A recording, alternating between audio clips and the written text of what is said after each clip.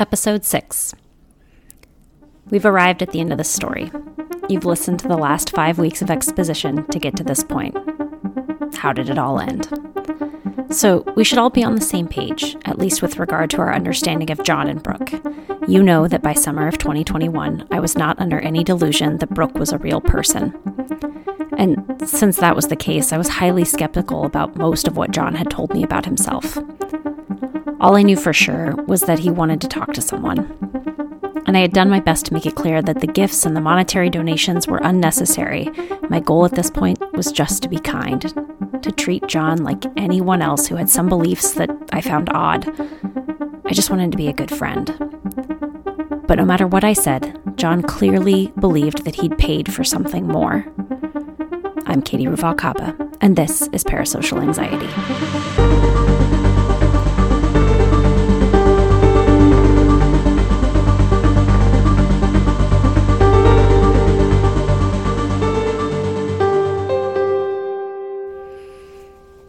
Did you ever see the movie Gone with the Wind?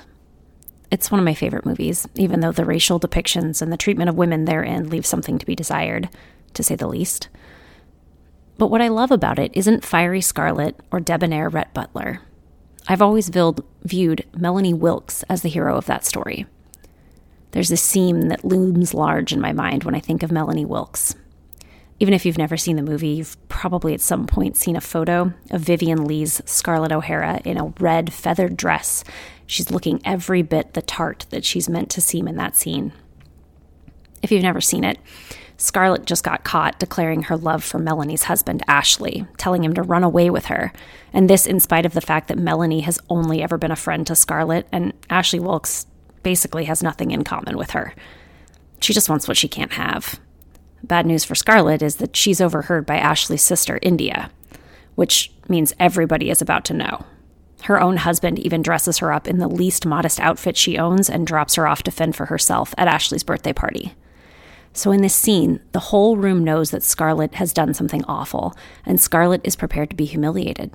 The crowd stops singing for "He's a Jolly Good Fellow" to Ashley, and it's physically painful as every hateful eye in the room looks at Scarlett, brazen as you like, standing in the home of a woman whose husband she's just tried to steal. Melanie Wilkes' face is completely unreadable. She's in this modest blue dress, and she's got no rouge on her face, and it's set like steel.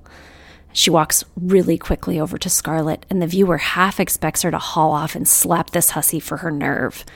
But instead, Melanie kisses Scarlett on the cheek. She's a reverse Judas. She tells her, "What a lovely dress. India couldn't be here tonight. Come and help me greet my guests." Melanie takes Scarlett around the room and one by one shows each guest that she loves her friend and that she will not be a party to her humiliation, that she's standing by her. I was first going to say, no matter how awful the thing that she's done wrong, but honestly, Melanie can't even conceive of Scarlett doing something so awful. In the face of overwhelming evidence, Melanie will not believe that her friend could be the villain. I've spent much of my life hoping to be Melanie Wilkes, to be the fool so that someone else could know their value, to love people so much that my own reputation and esteem will be sacrificed long before I'll allow even my most treacherous friend to be unloved. I'm not Melanie Wilkes, but I admire the heck out of her. Going into the summer of 2021, Louise and I all but knew that there was no Brooke. We suspected strongly that if John was sick at all, he was certainly not dying any more than we all are. What we saw was a sad man who needed friends and who didn't know how to be a friend other than to buy things. So we were involved in this relationship, hoping to be the friends he needed. When my garden began to grow in the spring, I would send John photos of it. I would encourage him to get outside in nature and to appreciate the sun. When we stained our picnic tables for the summertime season, we told him all about it. We sent him photos of all that. All the while, he would only ever say how badly he felt. We spent a lot of time trying to make him happy. For Luis's birthday, I had planned to get him some weights. Luis goes on these kicks every few years where he's going to get in shape for real this time. So I had found a deal on some free weights at Costco. John insisted on sending the money for them, but he said it was important that I take credit for the gift. A thing I'm somewhat known for on my stream is always giving credit to the person who purchased an item for me. I have a bowl called the Sarah Catholic Bowl and a mixer called the Missy Mixer. But John made it clear that he didn't want me to tell Luis that he had given me the money for the weights. Fair enough, I guess, but since all of my income is crowdsourced, my husband is aware that it always comes from someone, either as a group or as an individual. But since John was so insistent that I take credit for the weights, I didn't mention anything about it. Imagine my surprise when Luis and I were speaking to John on the phone that night, and he tells Luis, "Did Katie tell you how she got the money for the weights?" Luis said no, not specifically. John said he was surprised that I didn't tell him since the money had come from him. What the heck, I thought. He knew I was standing right there with Luis, so I was lost. What was he trying to do here? I tried to keep my voice from sounding accusatory, and instead I opted to be playful. I was like, "John, you told me not to tell him." But he said something to the effect of, "I just didn't think you'd take credit for it." I had no idea at the time what he meant by that. After that, he brought up the weights to Luis all the time. Did he like them? Were they working out okay? He sent Luis some protein bars to go with them. More as a joke than anything, Luis started doing his own streams in the evening after work. He was calling them his Power Hour streams. This was just for a few of the viewers from the Good Egg community who would come over and encourage him as he worked out for an hour. Most fitness streamers on Twitch are sort of like the fitness models on Instagram, very buff and barely dressed. That wasn't what Luis was doing. It was really more just to have someone to talk to while he lifted weights in our garage. They would joke about him becoming the number 3 fitness streamer on Tuesday nights. During these streams, Luis had a bit goal, to purchase a rower, like a rowing machine. He had found a good deal on one, and he was hoping to be able to purchase it with his Twitch payout if he could get one. At that period in time, Twitch only gave you a paycheck if you had more than $100 worth of subs and bits. Otherwise, they would bank your earnings until you finally met that threshold, and then they'd pay it out all at once. It had probably been 2 or 3 weeks of Power Hour streams where the chat had donated about half of the bits necessary to purchase the rower when a box arrived on our doorstep. I'll give you one guess what it was. John told me that he had sent the rower to Luis, and Luis looked upset. He didn't even know John had been watching his streams. He never chatted. Just seeing the box, at first I was really excited, something that I really wanted, and I couldn't wait to start using it. But then after just a matter of seconds, it sunk in that something my community was all sort of working together for was just purchased by one person. That created a sense of anxiety because I wasn't exactly sure how I was going to thank the people who had already given money towards it or what I was going to do with their money. You feel a sense of responsibility and guilt if you don't end up using donations for what they were intended. Like I've said, we take stated goals seriously. Just like how I sat there and tried to decide whether the right thing to do when I got that $5,000 donation on a goal that said graham crackers, Luis was sitting here trying to decide what he should do with the money donated toward the rower if he already had a rower. There's no way to refund bits on Twitch. But also, we had this come up before where chat doesn't really mind if we use the money that they donated for something else. They don't take goals as seriously as we do, remember? So that night, when Luis started up his Power Hour stream to do the rowing stream, he told everybody that had donated the bits, thank you for contributing. He thanked them by screen name, and he included John in that group. About 4 people or so had given bits toward the rower goal, so Luis felt like it was important to tell them thank you. I'm telling you all of this sort of secondhand, by the way. I had fallen asleep before Luis even started this stream. I didn't know much of any of it. So when I woke up the next day to a text from Brooke, did you hear the air quotes in my voice? It said, "Luis needs to talk to John about last night." I looked at Luis and I said, "What happened last night?" Well, first I didn't really know what he was talking about, but then, it occurred to me he was probably watching my stream because I made an announcement that the rower showed up and I was using it during that stream. He didn't say anything while the stream was happening, but I connected those dots right away and realized he was either upset or feeling something about how the stream went the prior night. Did you say anything rude or mean about him, or?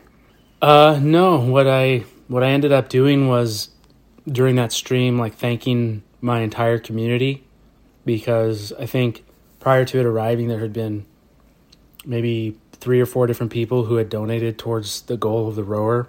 I got the sense that he was upset that I didn't specifically direct my thanks towards him. Luis gets really nervous on the podcast, so you guys should tell him what a good job he did on Twitter. Anyway, so Luis had looked down at his phone and he had seen this text from Brooke. John is really upset. We need to talk about what happened on stream. And he was confused. He didn't know what he'd done wrong. He assumed that it had to do with the rower, but he wasn't sure exactly what he'd said. We went back to see if I could find a clip of it, and I couldn't find one. But basically, it said something like, "We got the rower, thanks to everybody who donated. Thank all of you so much." And then he continued with his stream. But that morning, the stream video was still available, so we had gone back and watched it, and we know for sure he didn't say anything awful. I told him that I suspected John wanted full credit for purchasing the rower, and I was right. We were late to Mass that morning because Luis had been on the phone with John for over an hour, just repeatedly saying he was sorry for not giving him sole credit. He kept explaining that other people had contributed and he wanted to honor that, just over and over, the same robotic repetition happening on John's end. There was no question about it. He felt that Luis had wronged him by giving credit to the other people who had contributed. He pointed out to Luis that their donations had not bought the rower, he had, and he shouldn't have thanked anyone else. Luis wanted John to correct that with his literally 14 viewers that night. He wanted to make it clear that only John had sent the rower and that Luis would not be using other people's donations to buy it. Luis spent most of the day feeling terrible. Like, did he steal the money from all of those people, or was John overreacting? Brooke was, of course, weighing in with me. She couldn't believe that Luis had lied to everyone, and she was telling me over and over that John picked out the nicest rower for Luis. How could he say that anyone else bought it? Both of them were texting us from different numbers to tell us how wrong Luis had been. This, I imagine, was the utility of Brooke being a second person for John.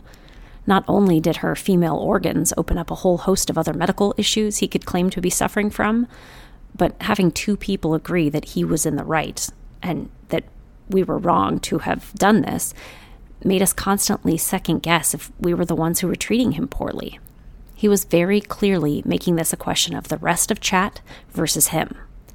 He was offended that Luis had given credit to anyone else. He wanted to be our everything, and Brooke agreed. We should be more grateful. Shortly after that came the final incident. Now, compared to cops knocking on our door with ARs, it's probably going to seem like nothing, but for me, it was so much scarier. It was the day before our oldest daughter's birthday. Maggie was turning 14, and in a rare move for a teenager, she wanted to spend her birthday evening playing Fortnite with her dad. We have great kids, by the way. We spend a lot of time together as a family, and I'm incredibly grateful for my good luck in that sense. So Luis stayed up until 2 o'clock in the morning playing shooter games with his daughter, her on the ground floor of our house on the PC that John had sent me, and Luis upstairs in our bedroom on the Xbox that a noob in our community had gifted to him. I was asleep. I go to bed early whenever I can manage it. Moms are going to get this. But in the morning, I woke up to a ton of texts from Brooke. Luis needs to call John. He is so upset about what happened last night. What now? I wondered. And Luis had no idea. He told me I was supposed to call him after I got off with Maggie, but it was so late, so I just texted him that I was going to bed, and I went to bed instead. That didn't seem to me like something that would warrant the concern that Brooke seemed to have. She texted me that John was in overwhelming pain. He hadn't taken his morphine the night before because he didn't want to be sleepy when Luis called. She said that John's father was livid with Luis because he had made John stay up all night crying in pain. John had waited for Luis, and Luis had never called. Now, 2 a.m. our time is 7 a.m. in the UK, by the way. Any reasonable person would have concluded that John had gone to sleep long before that. Brooke wanted me to make Luis call John and apologized. She kept talking about how we owed him that we needed to set up scheduled call times to speak with him after he had done all that he had done for us. The least that we could do was to make sure that we were available to speak to him a few times a week. Now, conversations with John never lasted less than an hour, and Luis has a full-time job in addition to our 5 kids. I was not about to set up a scheduled phone call time for anyone, and no one else in our community has ever requested anything like that. My mom doesn't even get a scheduled call time. I told Brooke that we need to stay out of it. Just let John and Luis work it out. I told her it didn't seem like a big deal to me. The texts were constant that day. John had a bunch of seizures that morning because he was overtired. John was in so much pain and vomiting because Luis had not called him. John's dad was sure that John was going to be dead any minute. Brooke was sending me screenshots of John's phone bill to prove that he really didn't talk to us all that often, and we should make more time for him. It was constant, it was aggressive, and it was manipulative. By 5:30 that evening, we were on our way to Mass with our kids when Brooke finally said the thing that she'd been kind of implying, dancing around all day. She said, "I'm so upset, Katie. I paid for your holiday." She meant Disney World. She meant the trip that had isolated my community. She meant that people who were telling me that they had been left out and unloved, she felt sorry for the fact that she had donated that. She meant the thing that I specifically told her not to do and that I had tried to refund time and time again. I told her that was a low blow and that it was unfair and that donations do not mean that she owns me. I texted her that I was not going to be responding to her anymore and I would only speak directly to John, that I was going into Mass, and I left my phone in the car. Brooke never texted me again after that. Or rather, John never texted me as Brooke again after that. In Mass, I was shaking. I was so angry. I was praying for wisdom, for patience, and for kindness so that I would not say anything that would hurt anyone. After all I had were suspicions, though very well-founded ones, about what was going on. If I was wrong, I could really hurt somebody. If you've never been to a Catholic Mass in the summertime, especially a Saturday evening Mass in the summertime, there's very few people who attend, so the whole thing takes like 45 minutes, an hour at most. When we returned to the car, I checked my phone. There were more than 30 text messages and 2 missed calls. John was freaking out. I have to say, I'm very thankful that I prayed about it. God gave me a sort of peace about the whole situation. I'm normally a bit of a hothead. I texted John saying, "I'm angry right now. I'm not going to talk about this tonight. I will talk to you tomorrow." I sent that exact same text probably 10 times that night because he just kept texting.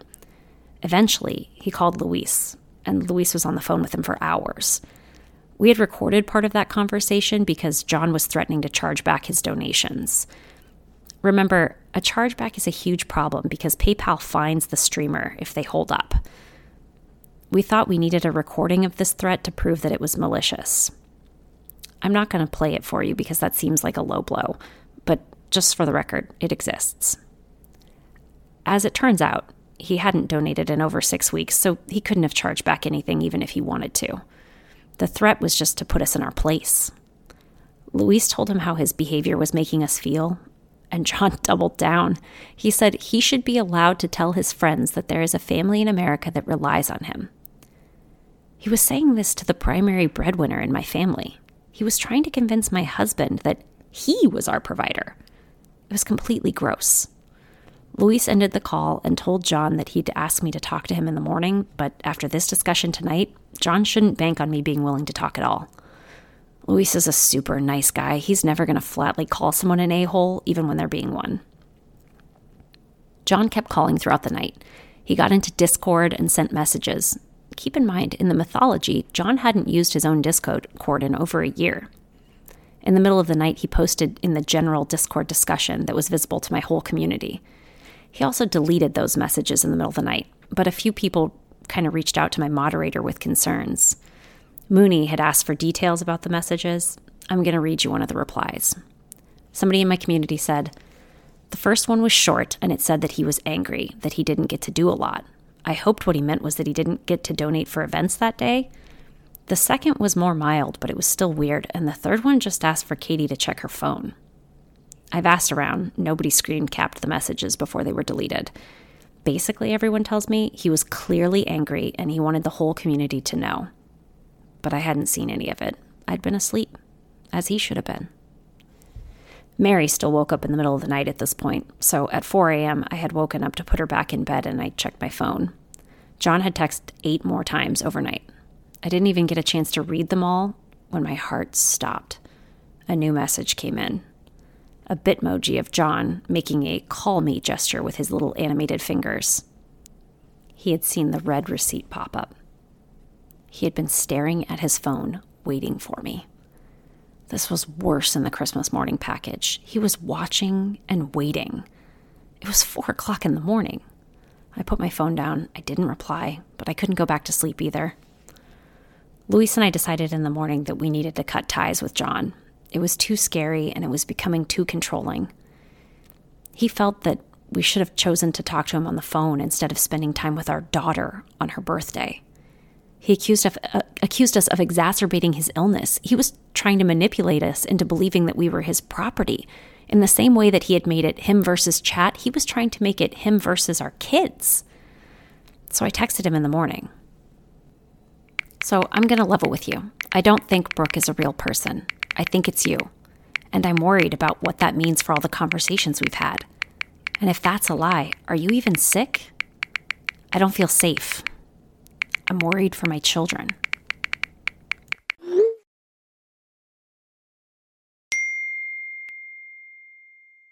Rocky's a real person.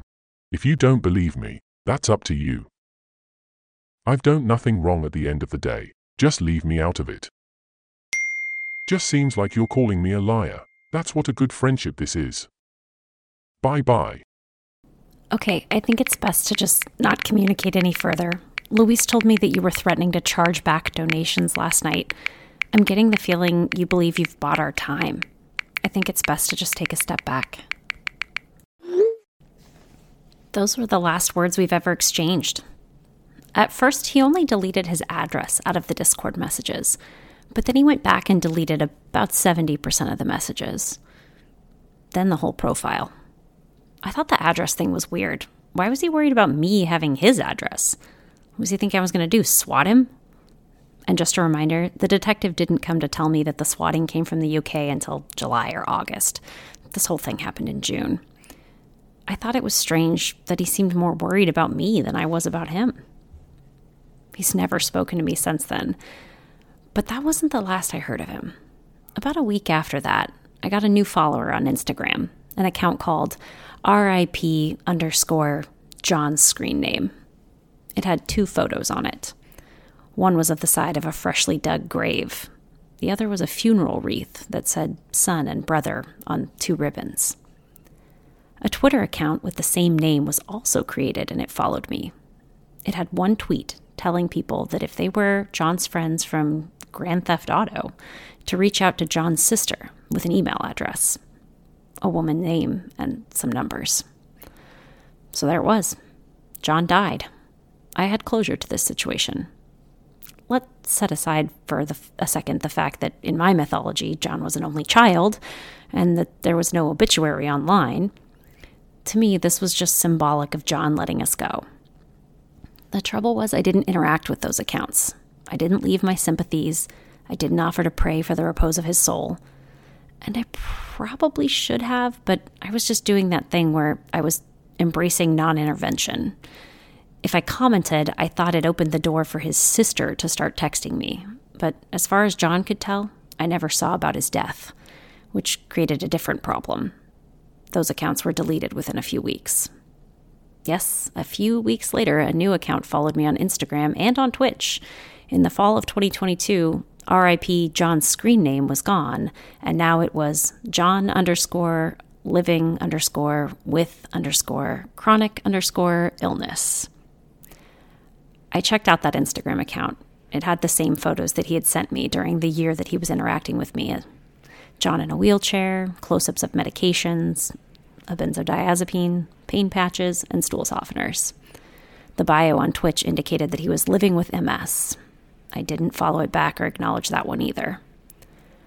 Now, on Twitch, there's a way that a community can be built up by a streamer, and it's called raids. You raid into another streamer. Basically, what's done is you dump all of your viewers into a new stream of your choosing when you're all done streaming. That way, they all go together to watch the next streamer as a community.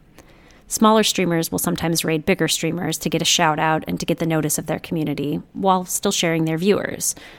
Bigger streamers will sometimes raid into smaller streamers because it's a thrill for smaller streamers to suddenly have more than double their normal viewer count. It's mostly just a way for one streamer to let another streamer know that they're there and that their community's watching. An alert usually pops up on the screen and says something like, Mrs. Ruby is rating with a party of 65. By the time this John living with chronic illness account came up, the chat was well aware of what had happened, and they weren't terribly pleased with John. So when he rated me, and my screen popped up with an alert that said, John with chronic illness is rating with a party of 1, everyone in the chat said, just ignore it, Katie. We see it. Ignore it. So I did. Normally, I'd thank a streamer for a raid, but not this time. Just nothing at all. He knew I'd seen it. He knew I wasn't going to interact. But I didn't feel victorious. I didn't feel scared. I felt sad. He so clearly wanted my attention. He didn't care if it was negative or positive. He just wanted to be seen. And even though I didn't want to invite him back into my friendship, I hated the idea of him just feeling terrible, even if he kind of deserved it. I was no Melanie Wilkes in this situation. I was just Katie Ruvalcaba, person struggling to show love. When I started to write this podcast, I went back to check the Instagram account to see if he had continued updating it after I had given him the cold shoulder. Boy, Addie. The account is still there, but the name had been changed to John Living in Italy now. The bio says that he sold his house in the UK in July of 2022, apparently not to Brooke, who was supposed to have bought it that spring. And now he was living in Cinque Terre in Italy with his girlfriend. So that's that, I guess. John was sick and he died, and then he came back from the dead to live a life of chronic illness that rapidly resolved when he met a girl and moved to Italy. I'm confident that this Italy storyline is for someone else's benefit, the same way that Brooke being a crafty cricket girl with a Peloton had been for mine. When I'm feeling spiteful, I think of this as being funny and how absurd the whole thing is. But if I spend too much time on it, it just makes me sad. The length that he's gone to in order to get attention. What's going on in his real life that he creates this online fantasy at great personal detriment? Some of you have reached out to me asking if I'm worried or if I'm okay. A lot of you have told me that you're sorry this happened to me, and I am thankful for the concern, but honestly, other than the swatting, which I can't even prove was really a result of this situation, I feel like John is the one we need to feel sorry for. When you have a good life full of people who love you, the weird things that people do on the internet don't hurt you as much. But when your whole life revolves around being someone that you're not on the internet, you have a lot to lose by being caught out in it. If there's anything to take away from this situation, in my mind, it's this. People need love. The internet, like everywhere else in the world, is full of people who are struggling and need to know that they're loved. Approach them with care and with kindness. Never forget the person behind the keyboard. Never forget that the streamer is a human being with her own struggles. The podcaster is a father who has to coach third-grade t-ball in the morning. The media personalities aren't made of stone. And the people who seem to suck usually suck because of a wound somewhere in their own heart. There's no need to deepen the wound, and there's all the need in the world for love. One of my real-life heroes, St. Teresa of Calcutta, was once approached by a young person who wanted to make the world better. They wanted to throw off their life and join her in India to serve the people in need. Effectively, this person wanted to give up who they were and live a missionary fantasy. And St. Teresa said to her, "Stay where you are. Find your own Calcutta. Find the sick, the suffering, and the lonely right where you are, in your own homes and in your own families. In homes and in your workplace and in your schools, you can find Calcutta all over the world if you have eyes to see. Everywhere you go, you find people who are unwanted, unloved, uncared for, and just rejected by society, completely forgotten, completely left alone." Someone who loves me asked me, why stay online when something like this with John can happen? And the answer is simple. I love the people I've met online. Through Twitch, through Twitter, these people mean so much to me and to my family. I pray for them. They've watched my family grow. The internet is my Calcutta. I'm perfectly happy to be the fool to let them know that they are meaningful and worthy of love. It's so much harder to love someone who is difficult or who tells lies, but that doesn't mean that they aren't worthy of love. Everyone is. That, and I still have John's address, so if he tries to harm me, I can give it to this Englishman that I know who drank in Essex for over a decade, and he's happy to settle that debt for me if need be. Anyway, Thank you for listening to Season 1 of Parasocial Anxiety. I'm already at work on Season 2, and I hope to have it out to you shortly. But I want to make you aware in advance, Season 2 is going to be dark, and it involves an actual prosecuted crime. So just a heads up for next time.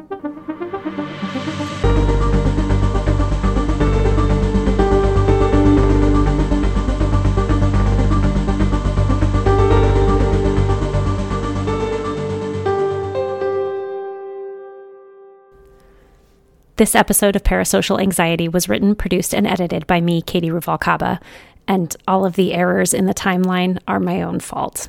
This series of events took place between the summer of 2021 and the summer of 2022, but I think occasionally I flipped those years around. So if you notice that, I apologize. The cover art was made by Brandon Ocampo, theme music by Cybers. If you're enjoying this podcast and would like to encourage more content of this kind, specifically Season 2, please consider donating at paypal.me/Mrs. Ruby.